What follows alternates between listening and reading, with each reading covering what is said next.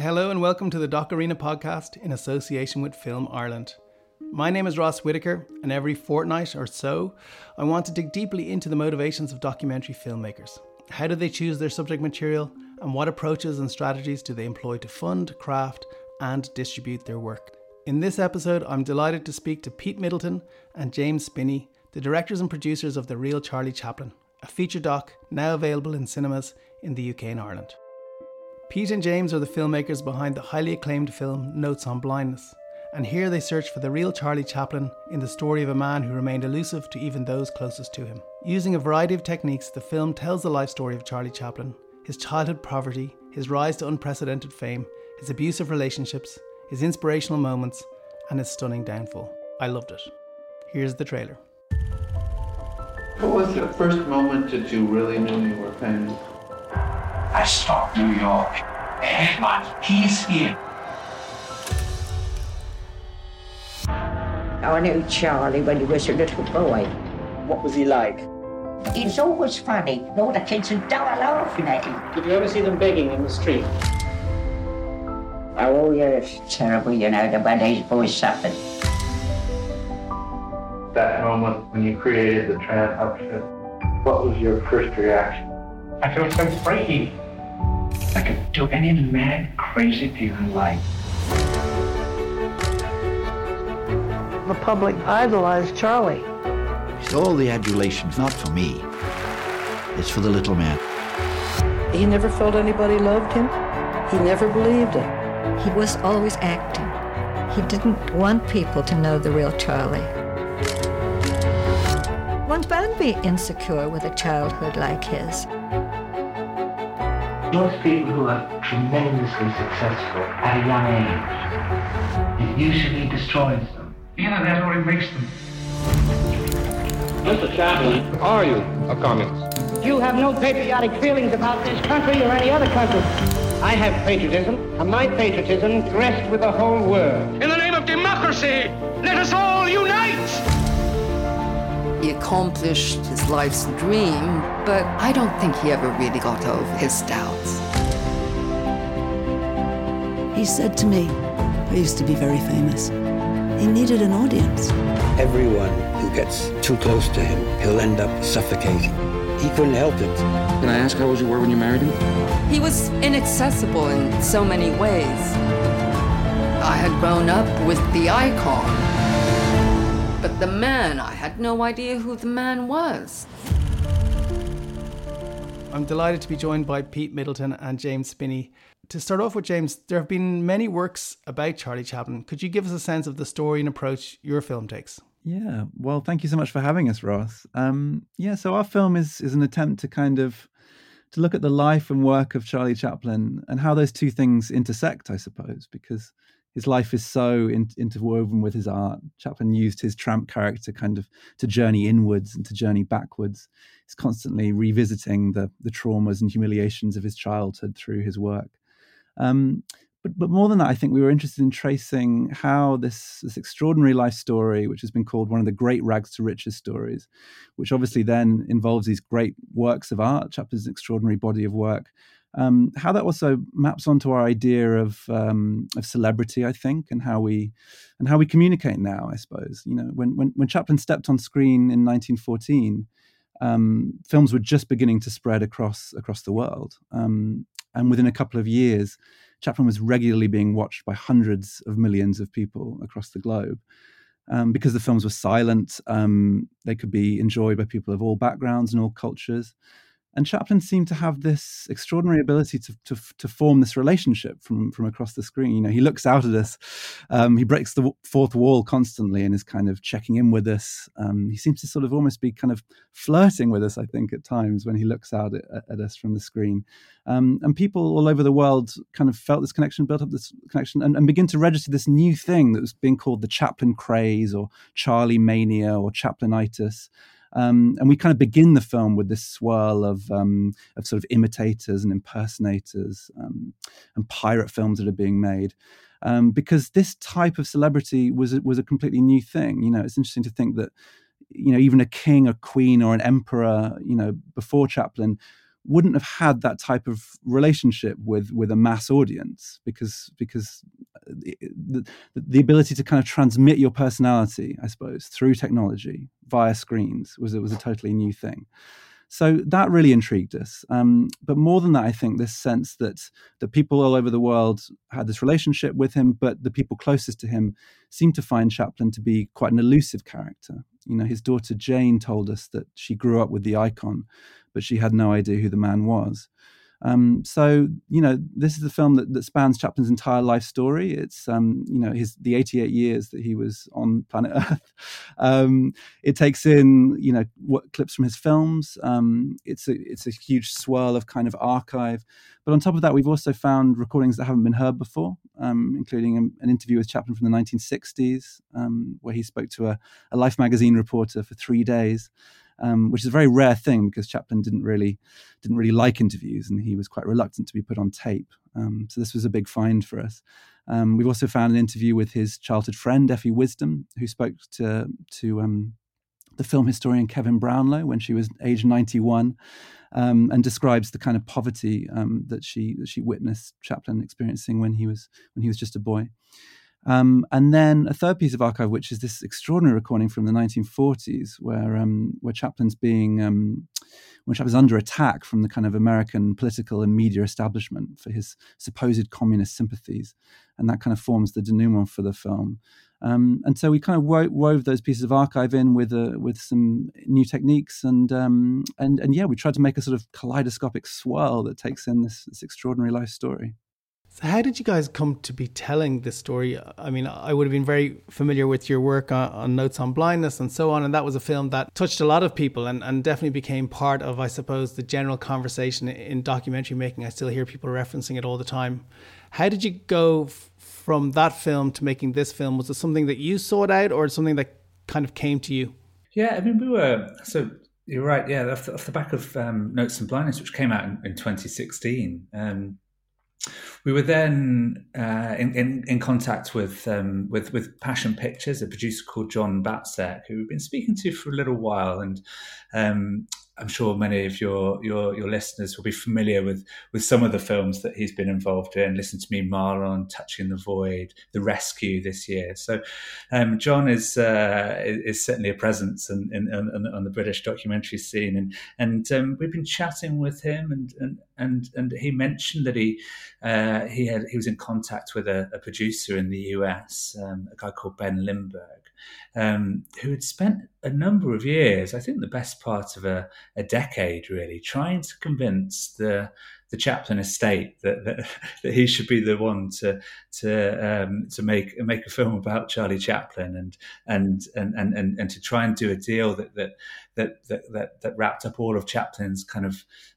all of his films, his full kind of creative and personal archive, and actually Ben had a personal connection with the Chaplin family. His mother went to ballet school with Geraldine Chaplin, Chaplin's eldest daughter.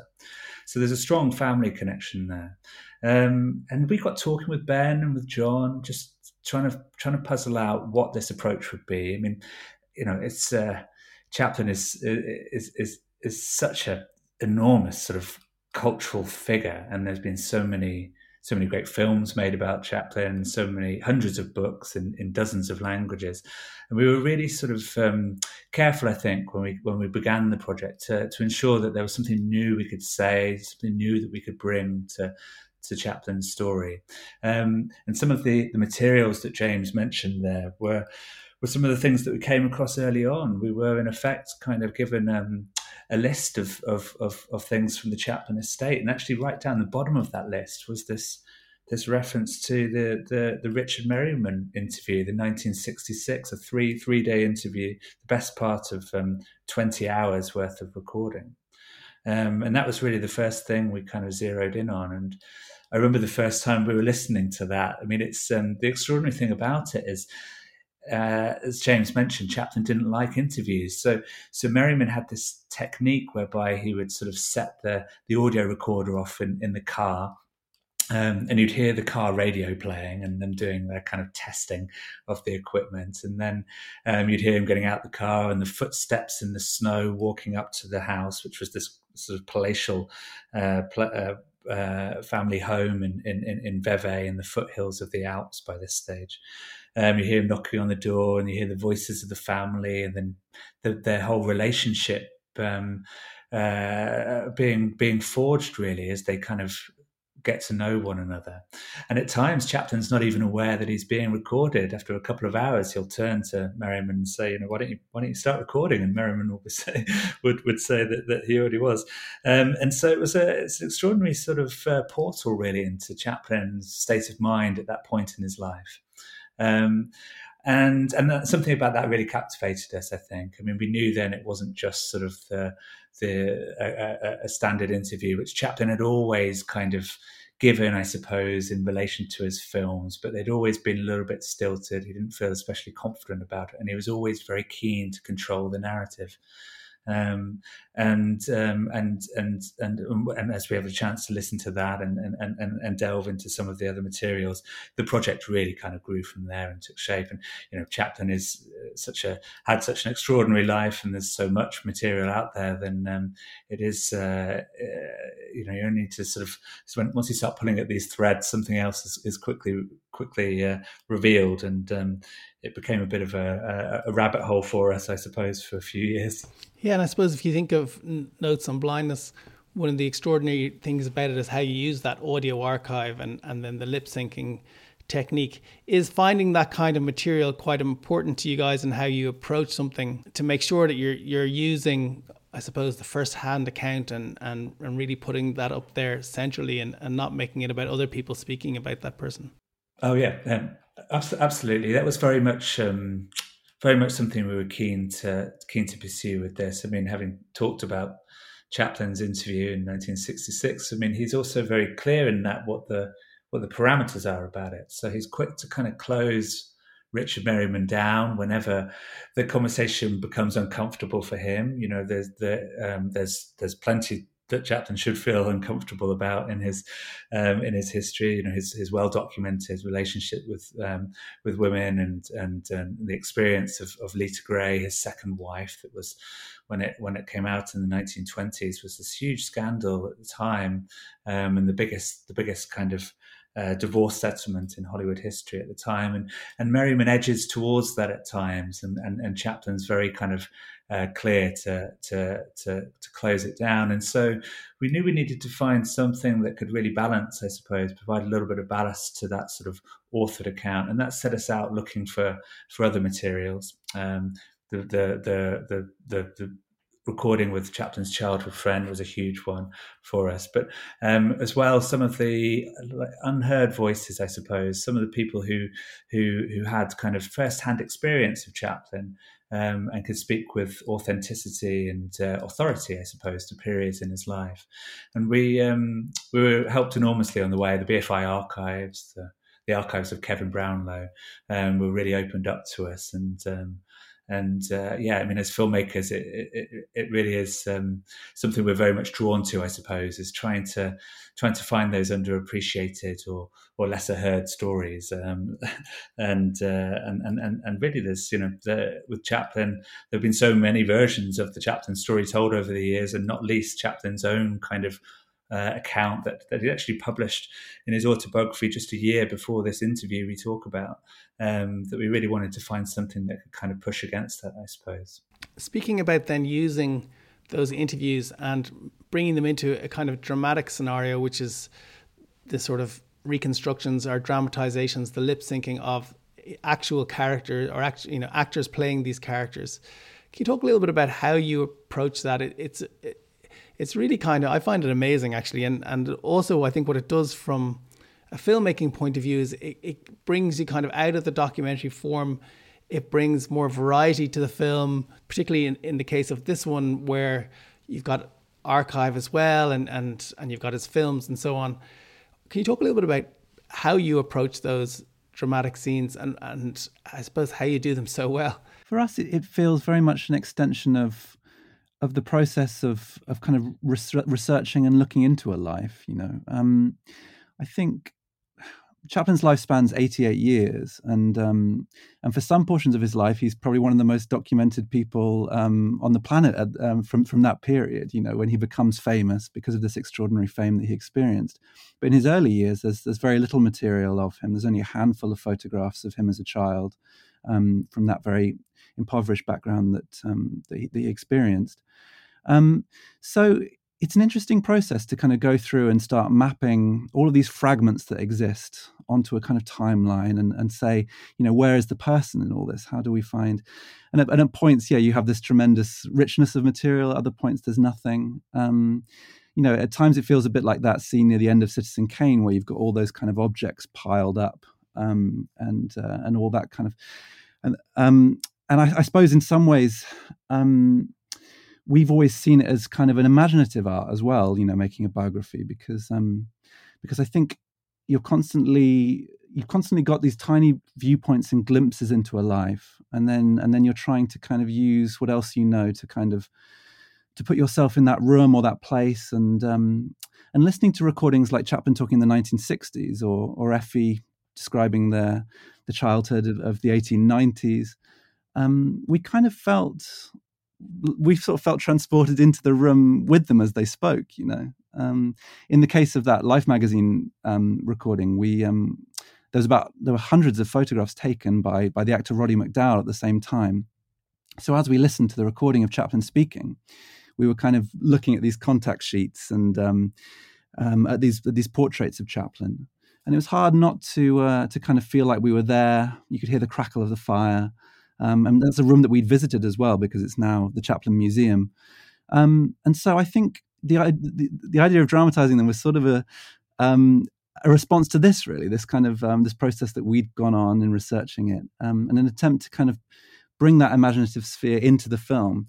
Partly as well because we were conscious that, you know, we're making the film. Chaplin died in 1977, so we're making the film several decades after his death, and though we hear from Chaplin's children near the end of the film who we spoke to, you know, we constantly felt that we were sort of following in the footsteps of other biographers who'd been tracing his life, you know, listening to these recordings. And we actually begin the film with images of a seance. And at times it sort of feels like a kind of seance-like process, because, you know, we've got all these materials and we're trying to summon a personality through them, through piecing them together.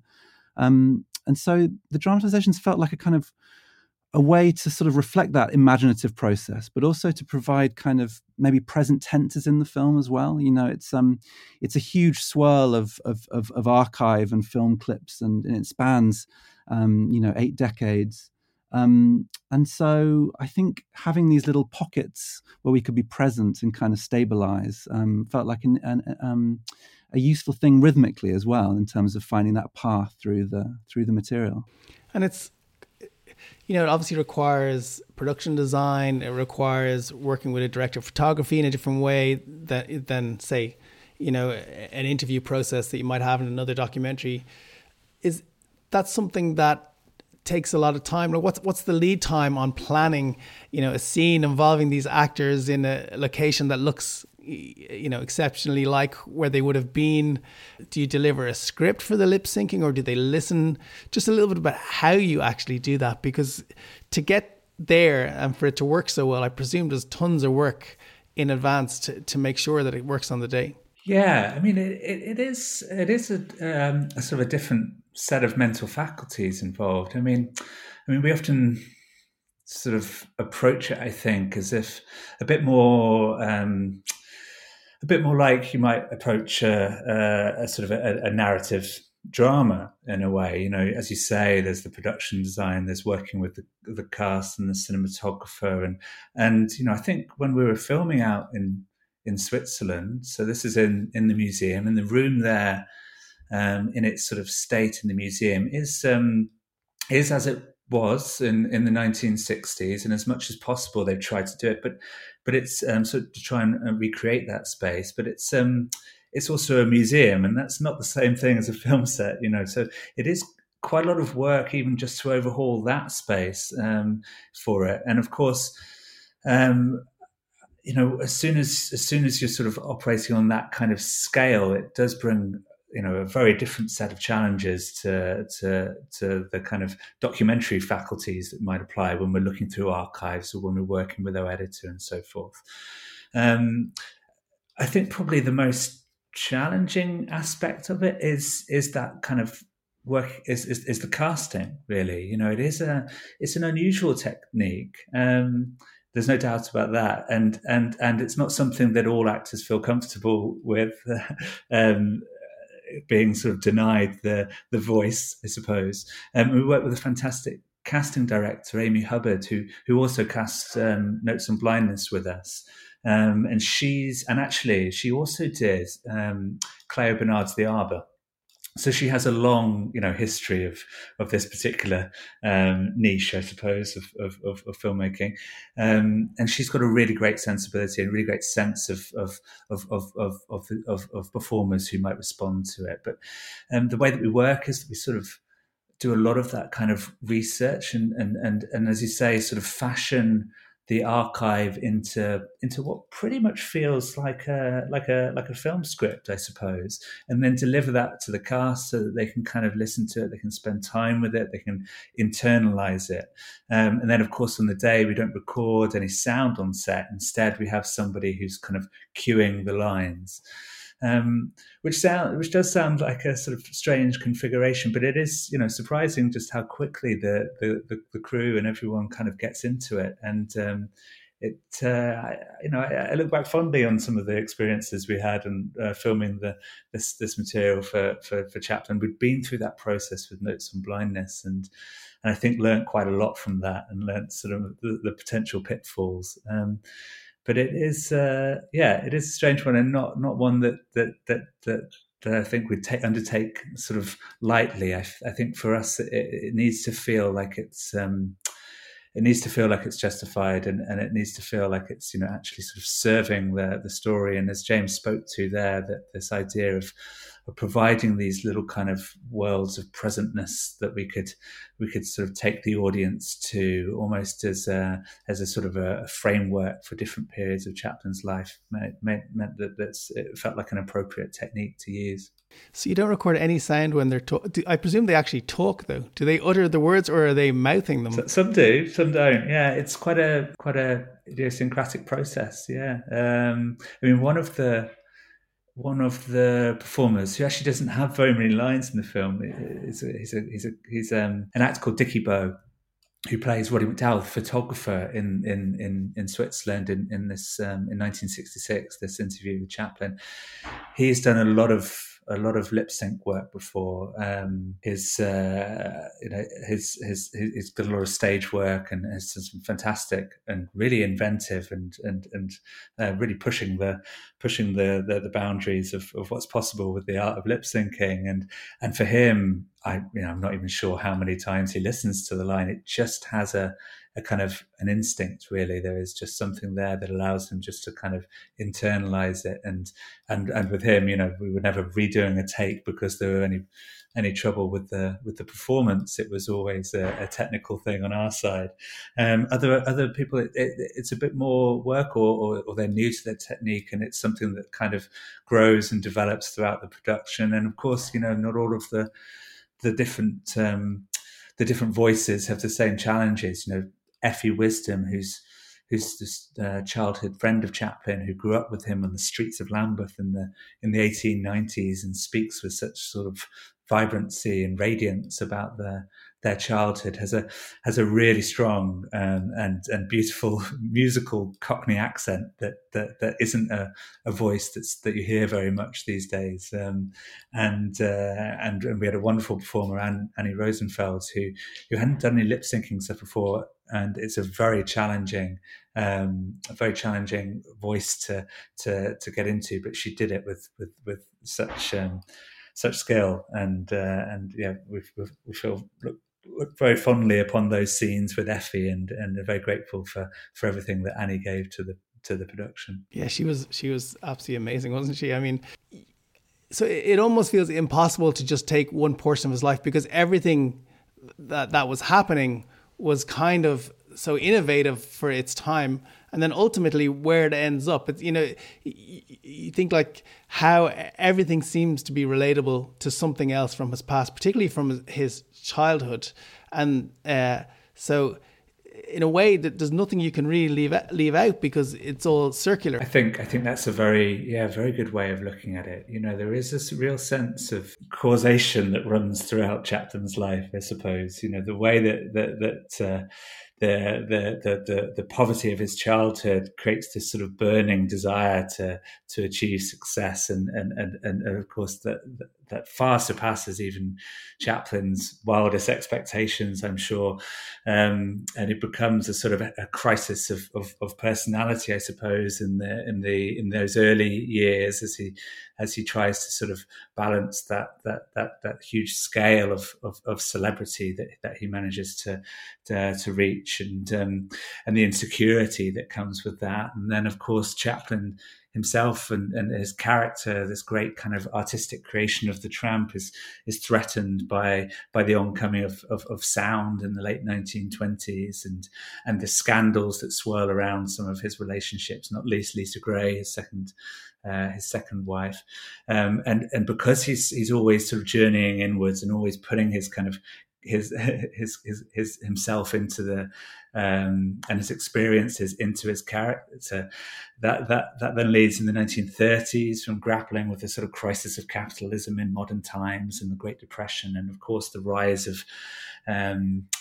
fascism and the great clash of ideologies is throughout the latter part of that decade, where he's in effect sort of forced to kind of put his Tramp character on the altar and in a sense sort of sacrifice him in the closing speech of that film, which in a way sort of unravels that sort of sense of this Tramp being a universal character that everyone could relate to. He's sort of forced to sort of nail his colours to the mast there. That in turn then leads to the sort of spiral of the 1940s as he gets caught up in McCarthyism and keeps making these sort of gestures, these political kind of posturing towards communism that will ultimately lead to his undoing. So there is a real kind of sort of thread there that runs through his life, this great kind of canvas of a life that spans, the entirety of the first half of the 20th century. And Chaplin went on to make films in 6 decades of the 20th century. It's an extraordinary sort of life and career. And so I think that certainly was something we were sort of wrestling with. I mean, strangely, and correct me if I'm wrong, James, but I think we'd always, from very early on, sort of set upon the idea of trying to take on the full scope of it, the challenge of trying to take on the full scope of Chaplin's life. And as you were talking there, Ross, I was just thinking that actually, in the spanning the duration of the production, there were several other Chaplin films that came out. There's a drama about the grave robbery, just focusing on individual events from Chaplin's extraordinary sort of life. There's a drama that came out about the grave robbery. There was a film about his time in the 30s, a documentary about his time in the 1930s that just focused on his experience in Bali. So there's more kind of pointillist approaches to Chaplin's life, but somehow we'd always sort of got it into our heads that we'd try and take on the entire thing. And that's certainly how things panned out. I wonder then about narration. Was that something that kind of enabled you in a way? Because to be able to go through his entire life, and you had access to that archive, and it felt like you had the opportunity to, I suppose, to do something really thorough and the support there to do that and make something that felt like, this is the one documentary you need to watch about Charlie Chaplin. But I'm thinking, as I look at it now in retrospect, I think, well, God, narration must really help in that respect, because it does allow you to sometimes just go from, maybe cut out a step or get somewhere a little bit more quickly. Yeah, I think as you say, it's that ability to kind of take very sharp turns from one place to another that we felt very liberated by as soon as we introduced the narration. And I think it also allowed us, funnily enough, to be a bit more playful. It allowed us to kind of to investigate things in a way that kind of, for us, followed the strange kind of wild goose chases that you end up going on when you're researching a project about Chaplin. One example would be this court case that took place in the 1920s where Chaplin sues an imitator called Charles Aplin, who was a Mexican actor who was sort of ripping him off. And so Chaplin sued Aplin, and then Aplin ended up turning the tables on Chaplin by saying that he wasn't imitating Chaplin, he was imitating Billy West, who was the famous Chaplin impersonator. And so this court case that begins as a kind of intellectual property dispute ends up kind of, in fact, backfiring and going into the whole origins of, well, did Chaplin invent the tramp costume? There's plenty of people who were contemporaries of his or elders of his when he was with Fred Karno, who said that they created a costume that involved those same elements. And I think being able to take a more idiosyncratic approach to kind of following those leads and going down these little rabbit holes was really liberating to us. And that actually happened a couple of years in after we'd already been making the film along lines of just using archive or just using, or mainly being framed around these little dramatic pockets that we've talked about. And we were very lucky to be able to find a voice that we felt kind of matched that sort of that playful approach as well in the voice of Pearl Mackie, who's just wonderful and who we felt captured a kind of a Chaplin-esque spirit as well. She has that kind of that same sort of mischievous ability that Chaplin has to kind of feel like he's sort of slightly teasing, but also you'll follow him down that road. We felt at times like we wanted the narration to feel a bit like it's just someone sitting next to you in the auditorium, kind of watching the film with you almost, and kind of piping in when you need them. And Pearl's also she grew up in South London, not far from where Chaplin did. So that was another connection for us. And we feel really lucky to have worked with her. She was great. Yeah, it's great. And it almost, I suppose, feels a little bit more theatrical in a way, a type of narrator than a typical documentary narrator, which is very fitting for the story that you're telling, and it works really well. And yeah, I thought that was great. I mean, as we talk about all these things, we keep mentioning the edit, and as you said, the film took 3.5 years to make. Were you in and out of the edit, or were you doing some editing yourselves? And I know in a funny way, I know it sounds odd, but I loved the way it took 3.5 years. But then when you got to the end of it, it was really, really worth it, because it's an exceptional film. But sometimes we can feel like, I've been working on this film for so long now, that can be seen as a negative thing. But ultimately, if it gets you to where you need to get to, then it's well worth it.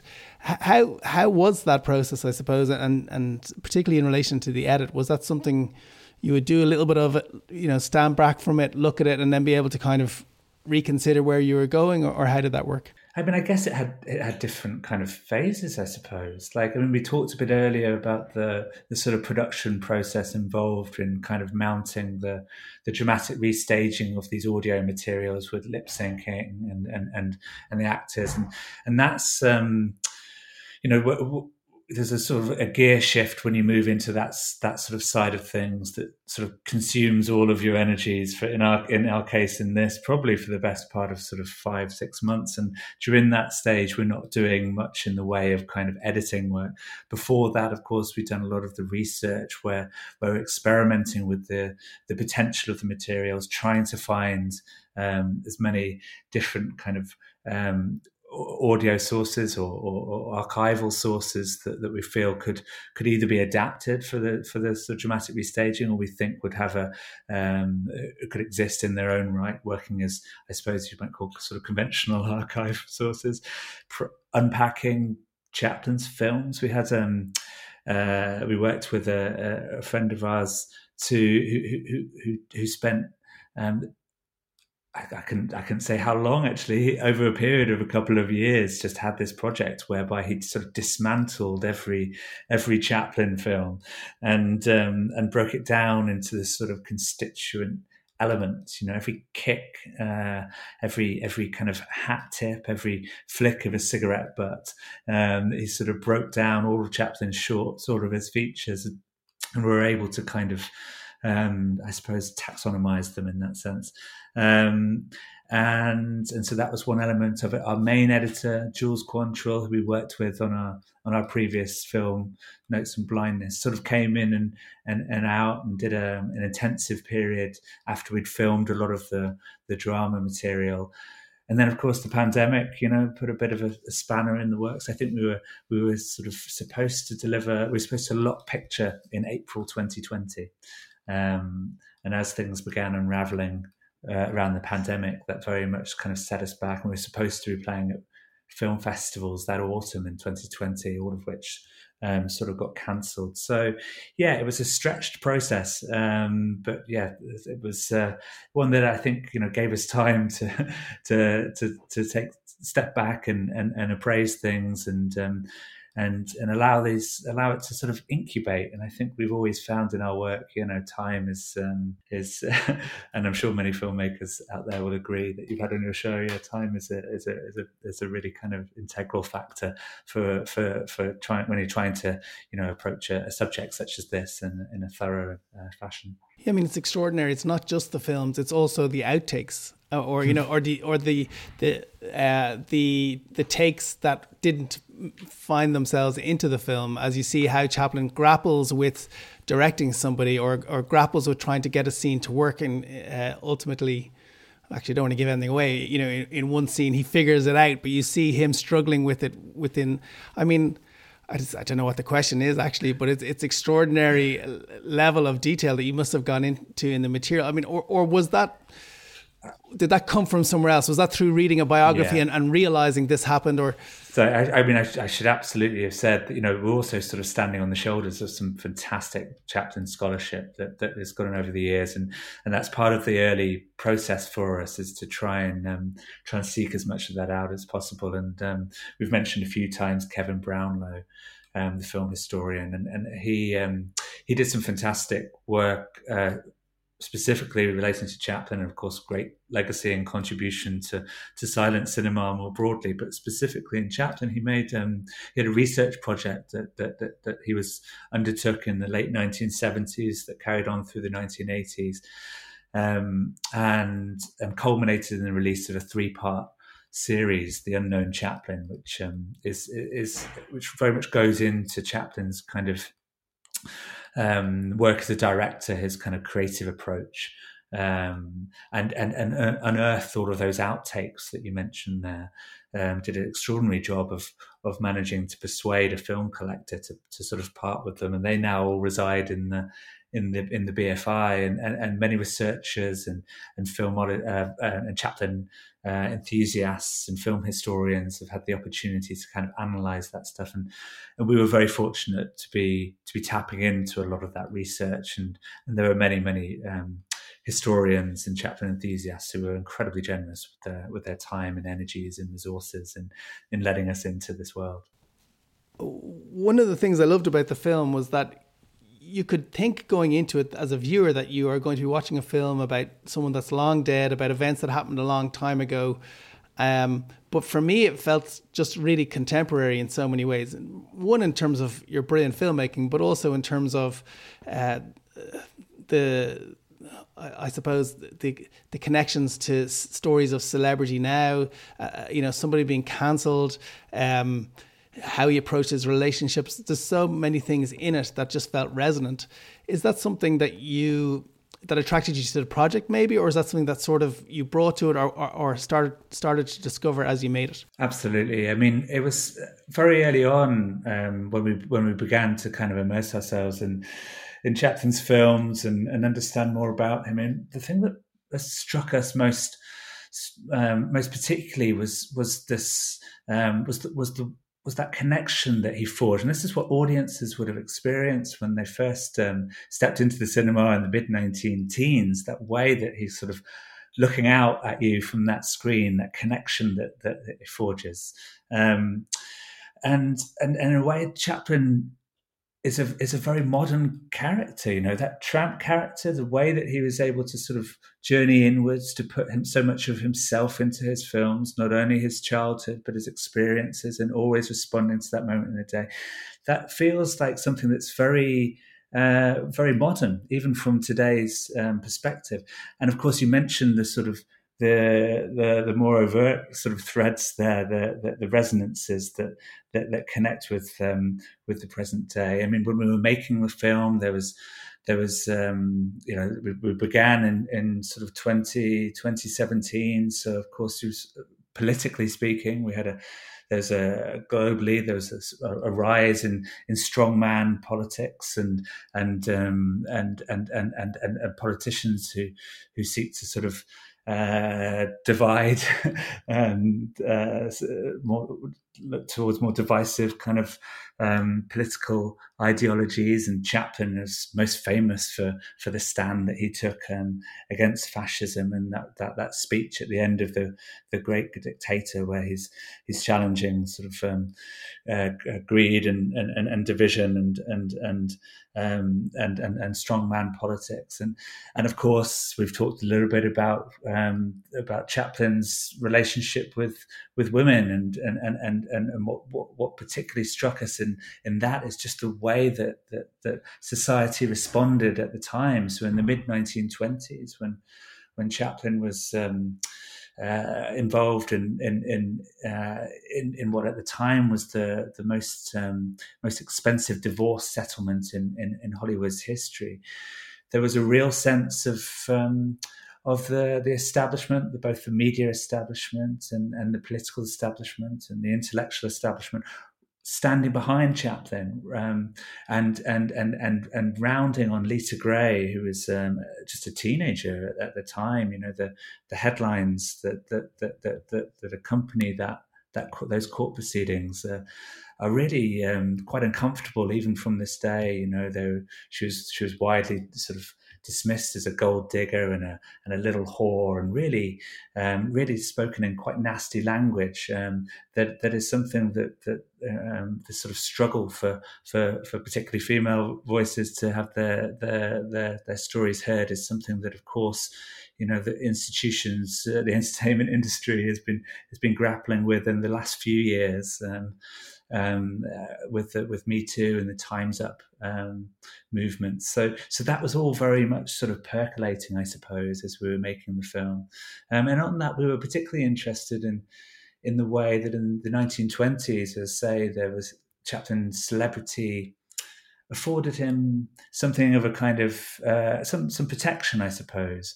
In the 1940s, when a similar pattern of behaviour occurred with Joan Barry, another young actress who had come to Hollywood sort of seeking a break in the movies and had fallen into the company of Chaplin, and again had very disturbing stories about how that relationship unfolded. At this point in Chaplin's career, when he no longer had the tramp character to sort of shield him, and his then the affection of the public had begun to fall away. The political establishment were able to turn that against him, and J. Edgar Hoover's FBI in cahoots with Hedda Hopper and some of the nastier elements of the right-wing media were able to turn that against him. And for us, it was very interesting if you look at the parallels between those cases and what that says about the institution of celebrity. So yeah, there was a lot in there that we felt was a lot of resonances in there that we felt would connect with modern audiences. Thanks again to Peter Middleton and James Spinney for taking part in the interview. The Real Charlie Chaplin is available in cinemas and on demand across the UK and Ireland from February 18th, 2022. Thanks to Stephen Galvin and Film Ireland for supporting the podcast, and to film composer Michael Fleming for kindly allowing me to steal his music. You can find more of it at michaelflemingmusic.com. And thanks to you for listening.